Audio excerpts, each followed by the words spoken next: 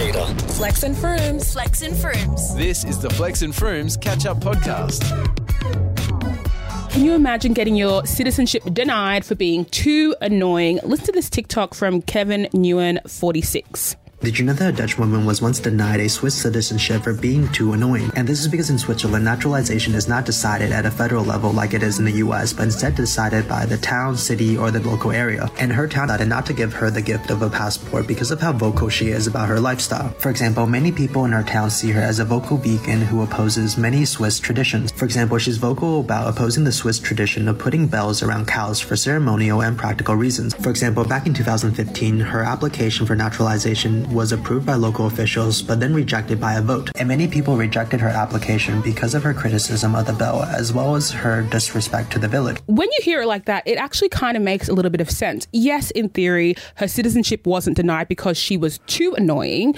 But if to be a Swiss citizen, you must be compliant and you must be celebratory in Swiss values and you must uphold Swiss culture, and you don't do that, I can imagine why some people would be like, then why do you want to be here so badly? What do you want to be? You can just hang out here like you're doing.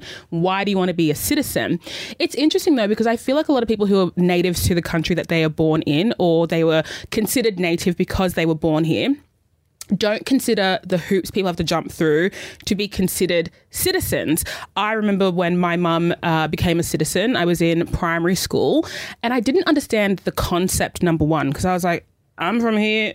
Aren't you from here? No.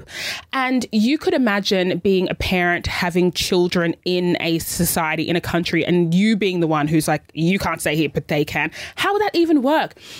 I couldn't really think of, like, the thing that made this make the most sense to me, right, is imagine the whole world falls apart, right? All the structures, all the systems that be no longer exist. And you and I are in charge of building a new world from scratch. And thankfully, you and I have access to a few like buildings.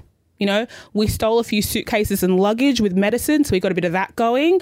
And you can cook and I can lead. Okay. Now we've got people... It makes sense. It makes sense. So let's get you on the tools. So now we have people who want to join, right? Who want to have access to what we have access to, who want to share what we have, but they hate us. And they're not really a big fan of your cooking and they don't really like what I believe in. Then you'd be like, why do you want to be here? Just be on the fringes. Anyway, the contradictions are rife because it really isn't that simple. And realistically, if someone's contributing to your economy, if they've been there for years and years and years, they should be entitled to the same perks. But then I was thinking, gosh, what does it take to become an Australian citizen? Really, what would it take? And I know there's a huge test you have to do, like a really, really long one. Could we do it? If they said to us, if you do not get an A+, a 100% on this test, your citizenship is revoked. Could you do it? Let's see. I want to find out. All right. To pass the test, you must answer the following 20 multiple choice questions, answer all 5 of the Australian values questions correctly, and get a mark of at least 75% overall. Hit me with the values. That's what I want to see. Do you know what I'm saying? Yeah. Okay. Let's start with question number 1. What do we commemorate on Anzac Day? A, the landing of the Australian and New Zealand Army Corps at Gallipoli, the arrival of the first free settlers from Great Britain, the landing of the first fleet at Sydney Cove. It's giving A. one. It's giving A. Yeah, thank you. What are the colours of the Australian Aboriginal flag? Yellow, red, black. Period. What is the Commonwealth coat of arms? A kangaroo and an emu.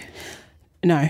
The national anthem, Australia's national flower, the official symbol of Australia, which identifies Commonwealth property. Yeah, number 3. But do we know that? Which identifies Commonwealth property? Yeah, the animal's property. Oh, I understand. Like, when a product's Australian. What happened in Australia on the 1st of January 1901?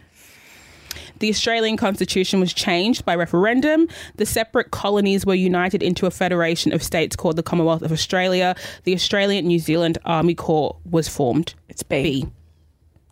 Come on, Australiana. What is the capital city of Australia? Canberra. Crazy for I that. mean, still. I think we're kind of eaten. Yeah. Which of these is an example of equality in Australia? Everyone follows the same religion. Men and women have equal rights. everyone belongs to the same political party.